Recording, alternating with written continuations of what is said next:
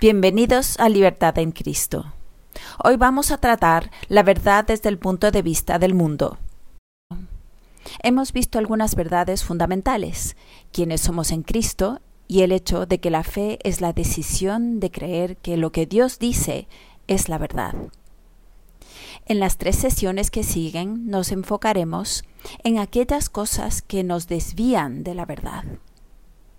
Porque tenemos 3 enemigos muy distintos, el mundo, la carne y el diablo.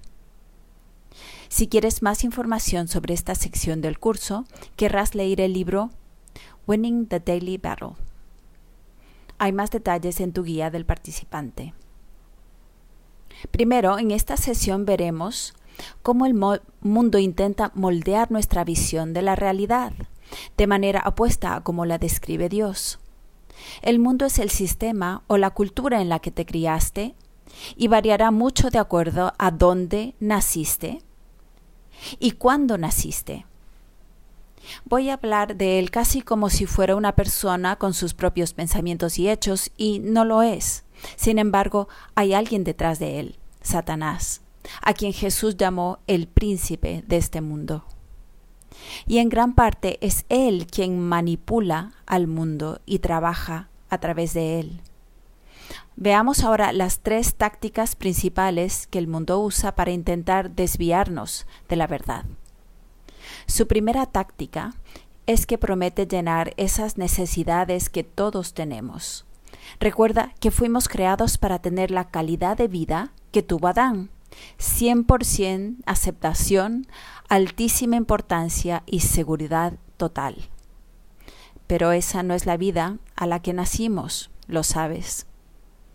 Llegamos al mundo sin la conexión con Dios que debíamos tener. Sin embargo, fuimos creados con esa necesidad innegable de aceptación, seguridad e importancia que nuestra conexión con Dios hubiese llenado. Cuando crecimos y empezamos a buscar instintivamente cómo llenar esa necesidad profunda de aceptación, significado e importancia, el mundo saltó y dijo: no te preocupes, yo te muestro cómo llenarla. Y nos entregó fórmulas falsas tal como desempeño más logros es igual a significado, o estatus más reconocimiento es igual a seguridad, o apariencia más admiración igual aceptación. Y esas son mentiras. Pero al no tener una conexión espiritual con Dios, nos las tragamos, ¿verdad? O como dice Pablo, de manera natural anduvimos según la corriente de este mundo. En Ecuador, yo obtuve una beca para un colegio muy bueno y caro, donde recibí una excelente educación, pero donde me sentía como mosca en leche. Yo era una hija de pastor de clase media-baja en un colegio de niños ricos. Y allí absorbí los valores del mundo sobre clase social y el estatus. Las conexiones y la apariencia eran de máxima importancia. Afortunadamente, mi mundo se expandió al ir a la universidad y al unirme al grupo de jóvenes de una iglesia. Hice muy buenos amigos, pero me avergonzaba de ellos, porque, si soy sincera, parecían chusma. Tenían unas barbas desaliñadas y unas bolsas muy hippie. Menudas pintas. Cuando empecé a salir con ellos, rogaba que no nos cruzásemos con mis antiguos compañeros. Y es que el mundo da puñetazos dobles. Por un lado, nos hace sentir insignificantes, inseguros y que nadie nos quiere.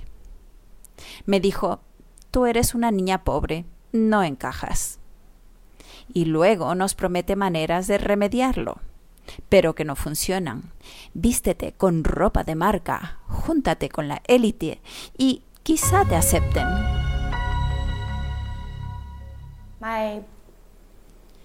Mi padre biológico murió cuando yo tenía 9 años. Apenas tengo memoria de él. Aunque tuve un padre en casa, una presencia física y proveedor económico, había un hueco en mi corazón. Una parte de mí que faltaba. Era mi padre. Toda mi vida intenté pintarme. arreglarme bien, quería vestir lo mejor, quería maquillarme, tener un novio, muchos amigos, un séquito. Compré amigos y solo quería tener una imagen de mí distinta a lo que veía en el espejo. Algunas mentiras que yo creía sobre la vida y sobre mí misma era que debía ser perfecta, que mi valor dependía de este mundo y que lo que yo hacía añadía a lo que fuese que yo, al vacío que yo sentía, y sentía que siempre necesitaba hacer más, nunca bastaba. En el 2013 yo estaba arreglándome, ya sabes, pintándome, maquillándome y vistiéndome para salir a bailar con unos amigos, y en mi habitación Dios salió a mi encuentro, me habló al corazón y no dijo mucho, pero su presencia cambió mi vida, y desde ese momento lo recibí como mi Señor y Salvador. Encontré el material de Libertad y el curso de Libertad en Cristo, y ahora es Cristo quien me pinta. Cuando me levanto por la mañana, me miro al espejo, veo este retrato hermoso, veo que se fijó en los detalles, con el tono de mi piel, en el color de mis ojos, en formar mis dientes, en cómo se riza mi pelo. Me formó y creó de manera tan hermosa, y eso es lo primero que veo, y eso me sostiene y me ayuda a saber quién soy y a conocer la verdad de que soy libre. Primera de Juan 2, 15 al 17 es clave para entender cómo el mundo nos encandila. No amen al mundo ni nada de lo que hay en él. Si alguien ama al mundo, no tiene el amor del Padre. Porque nada de lo que hay en el mundo, los malos deseos del cuerpo, la codicia de los ojos y la arrogancia de la vida, proviene del Padre, sino del mundo. El mundo se acaba con sus malos deseos, pero el que hace la voluntad de Dios permanece para siempre. De acuerdo a este pasaje, hay 3 canales a través de los cuales trabaja el mundo: los malos deseos de la carne, la codicia de los ojos y la arrogancia de la vida. Y son los mismos canales que Satanás usó cuando tentó a Eva y nuevamente cuando tentó a Jesús en el desierto. El primero es los malos deseos de la carne, y en la siguiente sección veremos la carne como un enemigo importante. Por ahora ten en cuenta que los malos deseos de la carne están conectados al mundo. Mientras más nos tragamos las mentiras del mundo, más desarrollamos patrones malsanos de pensamiento, los cuales se convierten en comportamientos. El mundo también trabaja a través de la codicia de los ojos. Me muestra cosas que prometen llenar mi necesidad, esa necesidad legítima de aceptación, importancia y seguridad que Dios puso en mí. Sabes, es interesante y triste que varias encuestas han mostrado que la mayoría de hombres cristianos usan pornografía regularmente, y un buen número de mujeres también. El mundo constantemente reclama nuestra atención con cosas nuevas, brillantes, atractivas. Las fotos manipuladas de las modelos nos hacen sentir feas y crean ansiedad sobre envejecer. Finalmente no nos llevan al brillante futuro que prometen, sino a la oscuridad y a la confusión. Si eres padre, no esperes que tus hijos sean adolescentes para hablar de los malos deseos de la carne. Mi hija tenía 3 años cuando exclamó: «No me importa la vida, solo me importa la comida».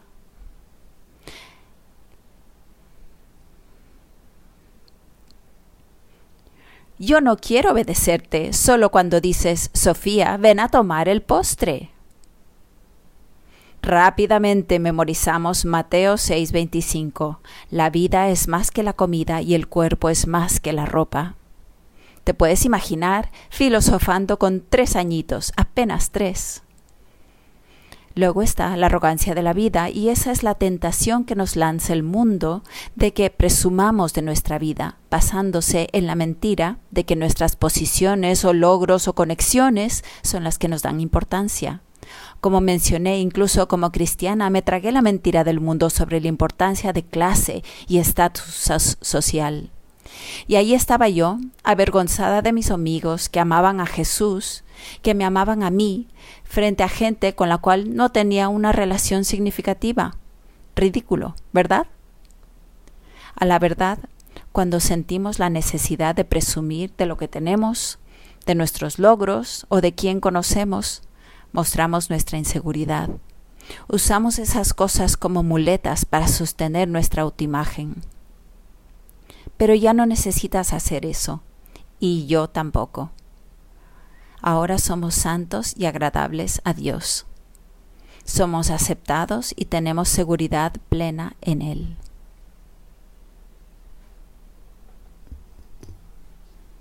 Nancy mencionó que el mundo da puñetazos dobles. Por un lado nos hace sentir insignificantes, inseguros y que nadie nos quiere. Y luego nos promete maneras de remediarlo.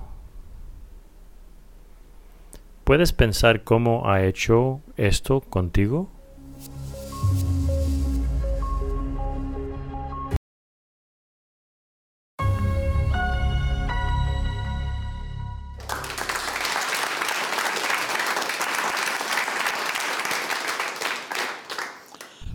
¿Alguna vez has usado esto?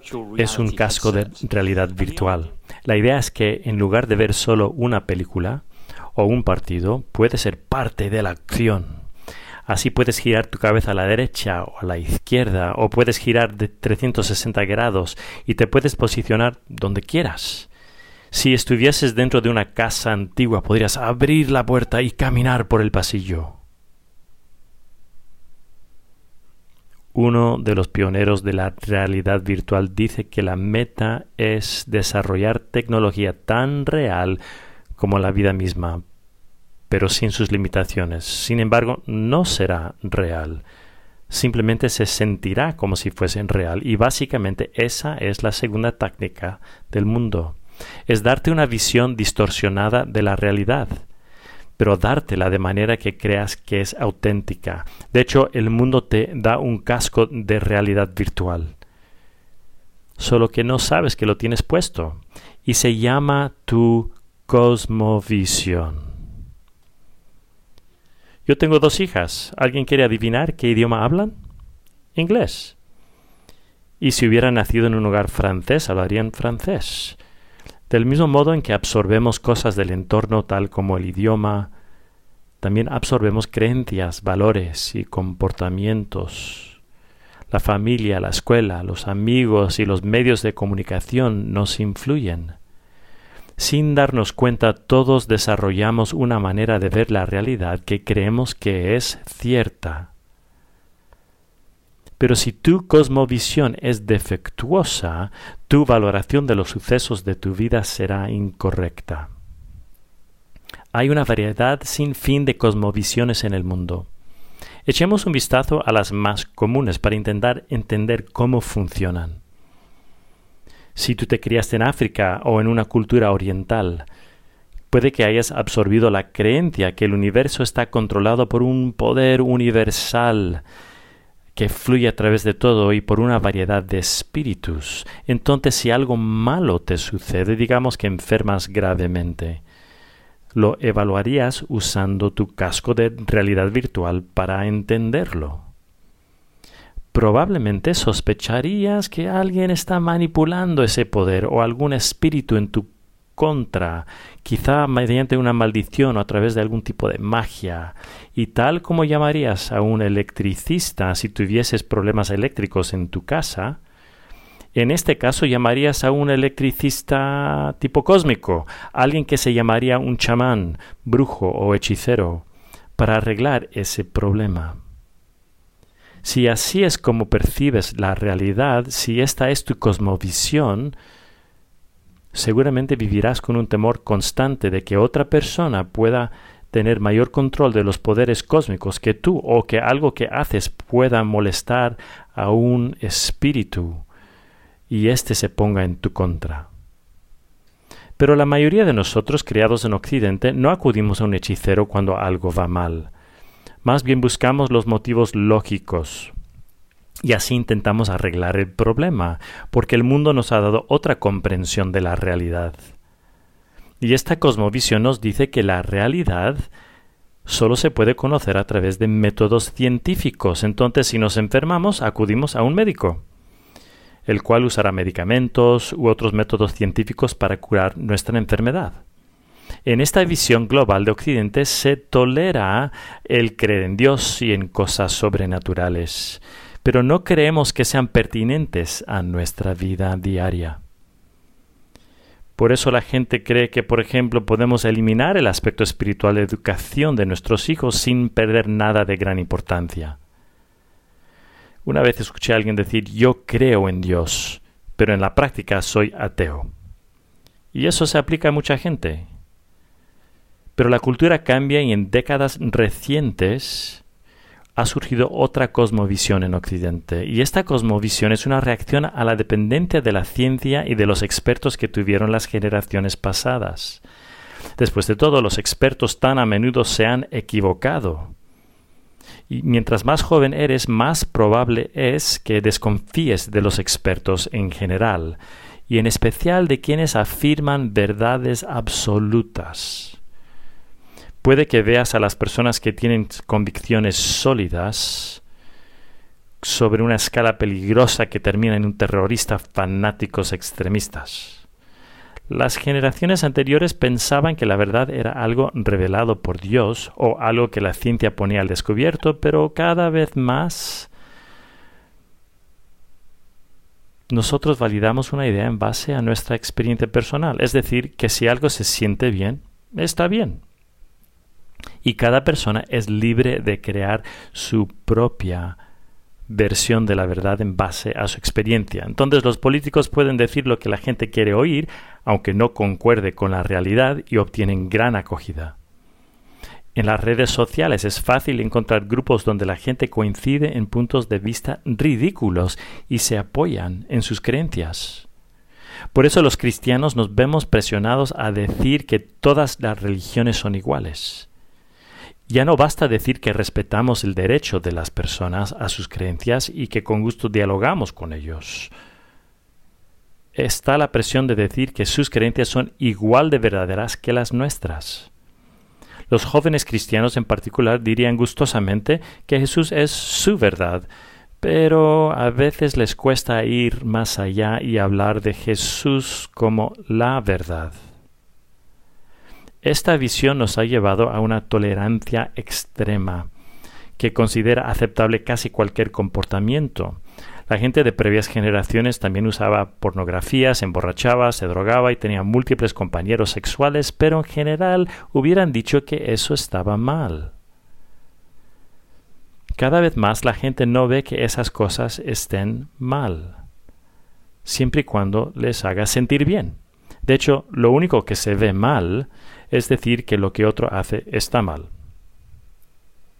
A final de cuentas, esto nos lleva a absorber la creencia de que no hay ninguna verdad absoluta. Ninguna. Entonces, ¿cuál es la verdad? ¿Que hay un poder espiritual que fluye a través del universo y que podemos manipular, o que solo la ciencia puede revelar la verdad? ¿Es cualquier cosa que se siente bien? ¿Qué cosmovisión tiene la razón? Ninguna de ellas, ¿verdad? Si nos quitáramos nuestro casco de realidad virtual, si nos deshiciéramos de los valores y creencias de nuestra cultura, ¿qué veríamos? La Biblia afirma ser la revelación de la realidad de parte de Dios para la gente que Él creó. Si eso es cierto, entonces al quitarnos el casco veríamos la realidad tal cual la describe la Biblia, que aquello que la Biblia dice es la verdad. Jesús dijo, yo soy el camino, la verdad y la vida. Nadie llega al Padre sino por mí. ¿Cómo? ¿Quieres decir que solo una visión de la realidad es la correcta? ¿No es eso un tanto intolerante? Piensa en el asunto más importante al que nos enfrentamos todos los humanos. ¿Qué sucede al morir? El hinduismo, otra cosmovisión, enseña que cuando mueres te reencarnas en otra forma. El cristianismo enseña que el alma pasa el resto de la eternidad en el cielo o en el infierno. Los espiritistas creen que al morir pasamos a flotar por el mundo como fantasmas, y los ateos creen que no hay alma y que cuando morimos nuestra existencia llega a su fin. ¿Acaso pueden todas ellas tener la razón? ¿Acaso lo crees que sucede al morir marca una diferencia en lo que realmente sucederá cuando mueras? ¿O sucederá lo mismo a todos al morir, sin importar lo que hayan creído antes? Entonces, si los hindúes tienen la razón, todos nos reencarnaremos. Yo quiero regresar como un guagua. Si los cristianos tienen la razón, todos responderemos ante el juicio de Dios. Si los ateos tienen la razón, todos cesaremos de existir. Y si los espiritistas tienen razón, todos flotaremos ahí como fantasmas, pero es ilógico pensar que todos puedan tener la razón. Creo que queda claro, si lo pensamos bien, que la verdad sí existe, y que la verdad existe independientemente de lo que una persona decida creer. En este curso de Libertad en Cristo no estamos proponiendo una versión de la realidad que Daryl, Nancy y yo hayamos inventado. La Biblia ha demostrado ser digna de confianza, comprobada por millones de personas a través de miles de años. Y muchas de esas personas han experimentado que al decidir creer en ello y al ponerlo en práctica, han sido capaces de lograr cosas extraordinarias. Abrir hospitales en países necesitados, proveer educación, abolir la esclavitud, ayudar a drogadictos o lo que fuese. Puede que nos cueste proponer algo que no está de moda en esta época. Pero no le hacemos a nadie un favor callando y animando la creencia de que no hay verdad, cuando Jesús dijo claramente que Él era la verdad. Mis padres me regalaron porque eran muy pobres y me entregaron a una sacerdotisa del templo budista de las Islas Mauricio. Entonces yo me crié ahí. Hacíamos cosas como inclinarnos ante los ídolos. Comíamos alimentos sacrificados a los ídolos. Usábamos horóscopos. Cuando mi padre murió, tuvimos no sé cómo se llama, pero pusimos como una banderilla en una botella y nos inclinamos ante ella e invocamos a los espíritus para que nos hablasen. Yo estaba muy familiarizada con las manifestaciones espirituales y de niña me asustaban mucho. Yo conocía del bien y del mal, pero creía que el bien eran los dioses que yo adoraba y que tenía que aplacar, pero también creía que porque las Islas Mauricio es una sociedad multiétnica, que cada grupo tenía sus propios dioses y que cada uno debía mantener los suyos. Y siempre y cuando los chinos adorasen a sus dioses y la gente blanca adorase a sus dioses y los hindúes adorasen a sus dioses, habría paz mundial. Me crié con esa cosmovisión. Entonces fui a la universidad y me convertí a Cristo y descubrí que Jesús en realidad era para todos, que no era solo para la gente blanca.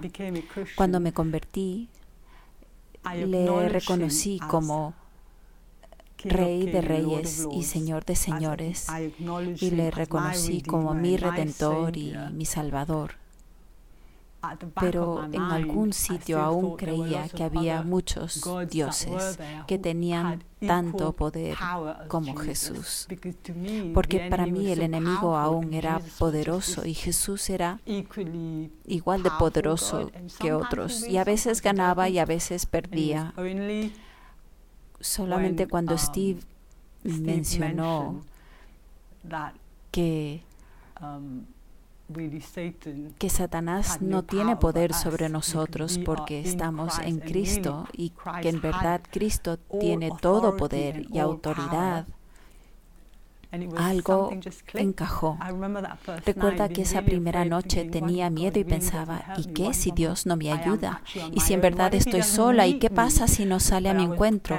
Pero estaba preparada para tomar ese paso de fe y recuerdo que proclamé ese versículo que dice que el maligno no puede hacerme daño porque he nacido de Dios y Jesús me protege.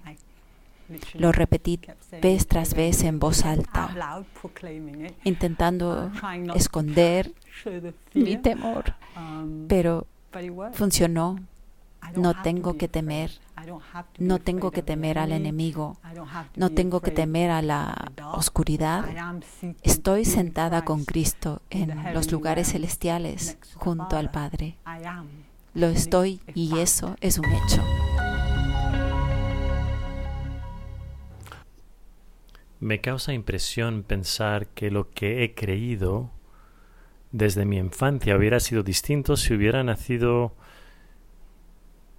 en otro sitio o en otro momento histórico.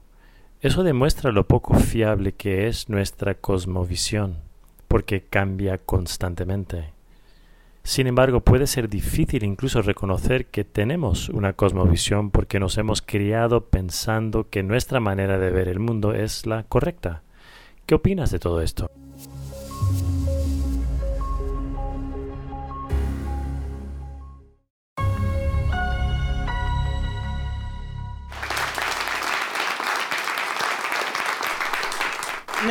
Yo no me voy a poner este casco como lo hizo Steve, pero todos llevamos algún tipo de casco. Algún tipo de casco de realidad virtual. Steve lleva un casco británico, Nancy lleva un casco latinoamericano y yo llevo un casco afroamericano. Pero es importante recordar que estos cascos nos dan una visión distorsionada de la realidad. Todos lo hacen.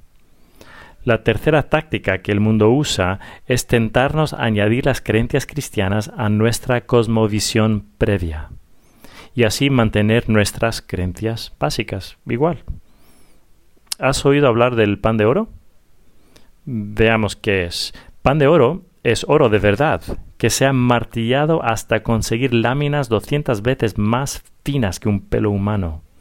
Entonces se aplica a libros, a adornos, a edificios e incluso a veces a alimentos. Un objeto cubierto de pan de oro aparenta ser de oro sólido, pero solo es una capa finísima. Eso es. Supón que tus creencias cristianas son un hermoso adorno dorado. Si yo lo cortase por la mitad, ¿qué veríamos en su interior? ¿Sería oro hasta la médula? ¿O veríamos una fina capa de oro y por dentro un metal barato? En mi cultura, a los padres de la comunidad afroamericana les cuesta hablar del sexo. Incluso en la iglesia les cuesta hablar del sexo. Mis creencias sobre el sexo vinieron de la televisión, de mis compañeros y seguramente de ver pornografía. Consecuentemente y por desgracia me inicié en el sexo de una edad muy temprana. Cuando me convertí a Cristo no tiré por la ventana mis creencias básicas sobre el sexo. Continué con mi actividad sexual. Eventualmente escuché y estudié la palabra de Dios. Y era todo lo contrario a lo que yo había aprendido. Cuando empecé a renovar mi mente y a ver el sexo como Dios lo ve, me quité mi casco antiguo y dejé mi antigua manera de vivir. Es más fácil entender cómo nuestras creencias básicas nos afectan cuando miramos a otras personas con una cosmovisión distinta a la nuestra. Pues en un país de África, por ejemplo, unos misioneros evangélicos estaban a punto de trasladar el liderazgo a un líder africano. 2 hombres se presentaron para esa posición. Ahora, puede que esto te suene absurdo por tu cosmovisión occidental, pero uno de ellos fue al hechicero para conseguir un amuleto que incrementara la posibilidad de que él fuese elegido. ¿Por qué hizo eso? Él simplemente acudió a sus antiguas creencias básicas, porque eran más profundas que sus creencias cristianas. ¿Y cómo nos afecta nuestra cosmovisión occidental, que niega la realidad del mundo espiritual? Algunas facciones de la Iglesia han intentado deshacerse de lo que consideran una carga espiritual innecesaria. Niegan los milagros y la existencia de ángeles y demonios. La mayoría de nosotros reconoce la realidad del mundo espiritual, al menos intelectualmente. Sin embargo, la cosmovisión occidental nos lleva a vivir nuestra vida y a desarrollar nuestro ministerio como si el mundo espiritual no existiese. Aunque no necesitamos ver un demonio a la vuelta de cada esquina, si no los tomamos en cuenta para nada, entonces tendremos problemas, porque no tendremos una cosmovisión completa. Así es que cuando nos sucede algo terrible, muchos cristianos le culpamos a Dios. ¿Por qué? Porque influenciados por la cosmovisión occidental, no tomamos en cuenta a Satanás, ni tomamos en cuenta el libre albedrío. Y son 2 cosas muy importantes a tomar en cuenta. La Biblia dice que Satanás ha venido a robar, matar y destruir. ¿Qué sucede cuando alguien tiene problemas mentales o psicológicos? La profesión médica, influenciada por la cosmovisión occidental, ignora la realidad del mundo espiritual. Esta historia es real. Sucedió que yo le estaba explicando el Evangelio a un joven en mi oficina. Por su lenguaje corporal y por su mirada, me di cuenta que estaba batallando. Le pedí que me dijera, ¿qué pasa por tu cabeza en este momento? Respondió que oía voces en su cabeza que le decían, el Evangelio es mentira, el Evangelio es mentira. ¿Había acaso un problema en su cerebro? ¿Un desbalance químico? ¿O puede que esas voces en su cabeza proviniesen de un demonio? Pues una visión saludable de la realidad reconocería ambas posibilidades. La Iglesia a menudo se divide en 2 bandos. Uno que ignora la realidad del mundo espiritual y solo busca tratamiento psicológico y emocional. Y el otro que ve un demonio a la vuelta de cada esquina. Somos gente íntegra, espíritu, alma, cuerpo. Y necesitamos una cosmovisión saludable y equilibrada que toma en cuenta la realidad natural y la espiritual. Decimos creer en la Biblia, pero ¿no es cierto que tomamos decisiones basándonos en nuestra opinión más que en lo que piensa Dios?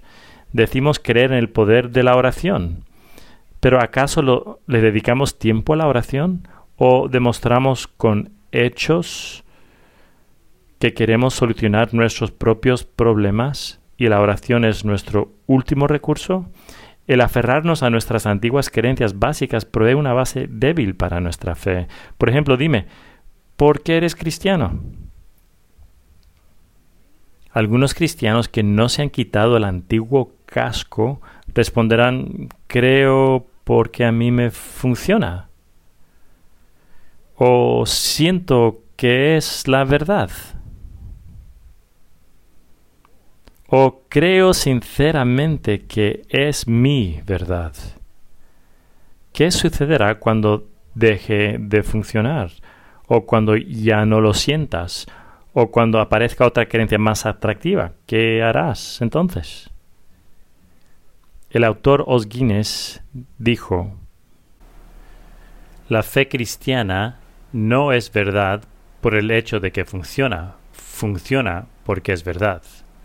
no es simplemente la verdad para nosotros, es verdad para cualquiera que busca la verdad. Porque la verdad es verdad, aunque nadie la crea, y la mentira es mentira, aunque todo el mundo la crea. Cada uno de nosotros necesita darse cuenta de que lo que el mundo nos ha hecho creer es tan opuesto a la realidad que tomamos la decisión de tirar nuestro casco antiguo. Y decidimos creer lo que la Biblia dice y que la palabra de Dios forme nuestras creencias básicas, no solo una capa como el pan de oro sobre nuestras creencias erradas. Si no lo haces, terminarás cediendo y serás indeciso e inconstante en todo lo que haces. Si quieres tomar la firme decisión de basar el resto de tu vida en lo que Dios dice que es verdad, repite conmigo esta oración. Señor Jesús, poniendo a un lado al mundo, tomo la decisión de creer que lo que tú dices es la verdad. Decido no ser indeciso ni inconstante, sino confiar en ti, Señor, y basar mis creencias en la Biblia. Rechazo mi antigua cosmovisión y me comprometo hoy a basar mi vida en la verdad de tu palabra. Confío que tú serás fiel. En el nombre de Jesús. Amén. Soy músico y he tocado el piano desde que tenía 4 años.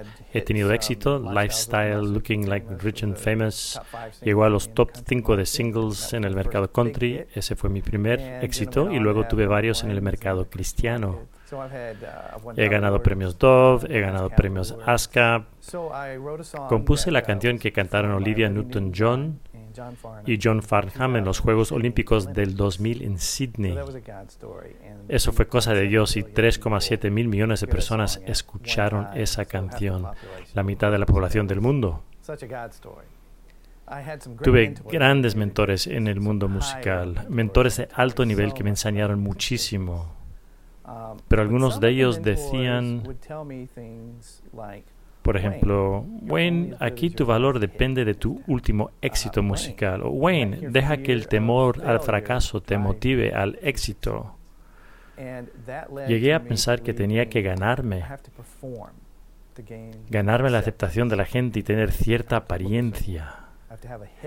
Tengo que tener una canción en el top 10, mi identidad depende de mi música. Hice el curso de Libertad en Cristo en nuestra iglesia. Lo hicimos y fue tan sanador. El Señor me habló con el versículo: hijos, apartaos de los ídolos. No me daba cuenta, pero el montón de premios en la pared que había recibido eran todos historias de Dios, cosas buenas del Señor, pero se habían convertido en ídolos en mi corazón. Y decidí, Señor, estoy cansado de luchar contigo. Voy a deshacerme de mis ídolos. Y tiré cada premio Dove, mi premio olímpico, mis premios de ASCAP, mis álbumes de platino, las cartas de directores de compañías de alto nivel, todo a la basura. No quería ni venderlos, los tiré a la basura. Y esa noche hubo un cambio radical. Y a la mañana siguiente dije, ¿incluso tu premio Dove está en la basura y el camión ya pasó? Encontré mi verdadera identidad en Cristo y nada más. Puedo decir sinceramente que no necesito ir por ahí ganándome la aceptación y decir, oye, ¿te gustan mis canciones? Digo, Dios, sé que me amas. Sé que no hay condenación en ti. Me ha dado mayor creatividad, capacidad de escribir canciones, libertad, mi paz. Debemos asegurarnos de que hemos abandonado la cosmovisión con la que nos criamos, que no hemos simplemente añadido las creencias cristianas, como una capa de pan de oro que no cambia el interior. Durante este tiempo renuncia, abandona lo que tu cosmovisión te enseñó y declara y comprométete con lo que es la verdad, de acuerdo con la palabra de Dios.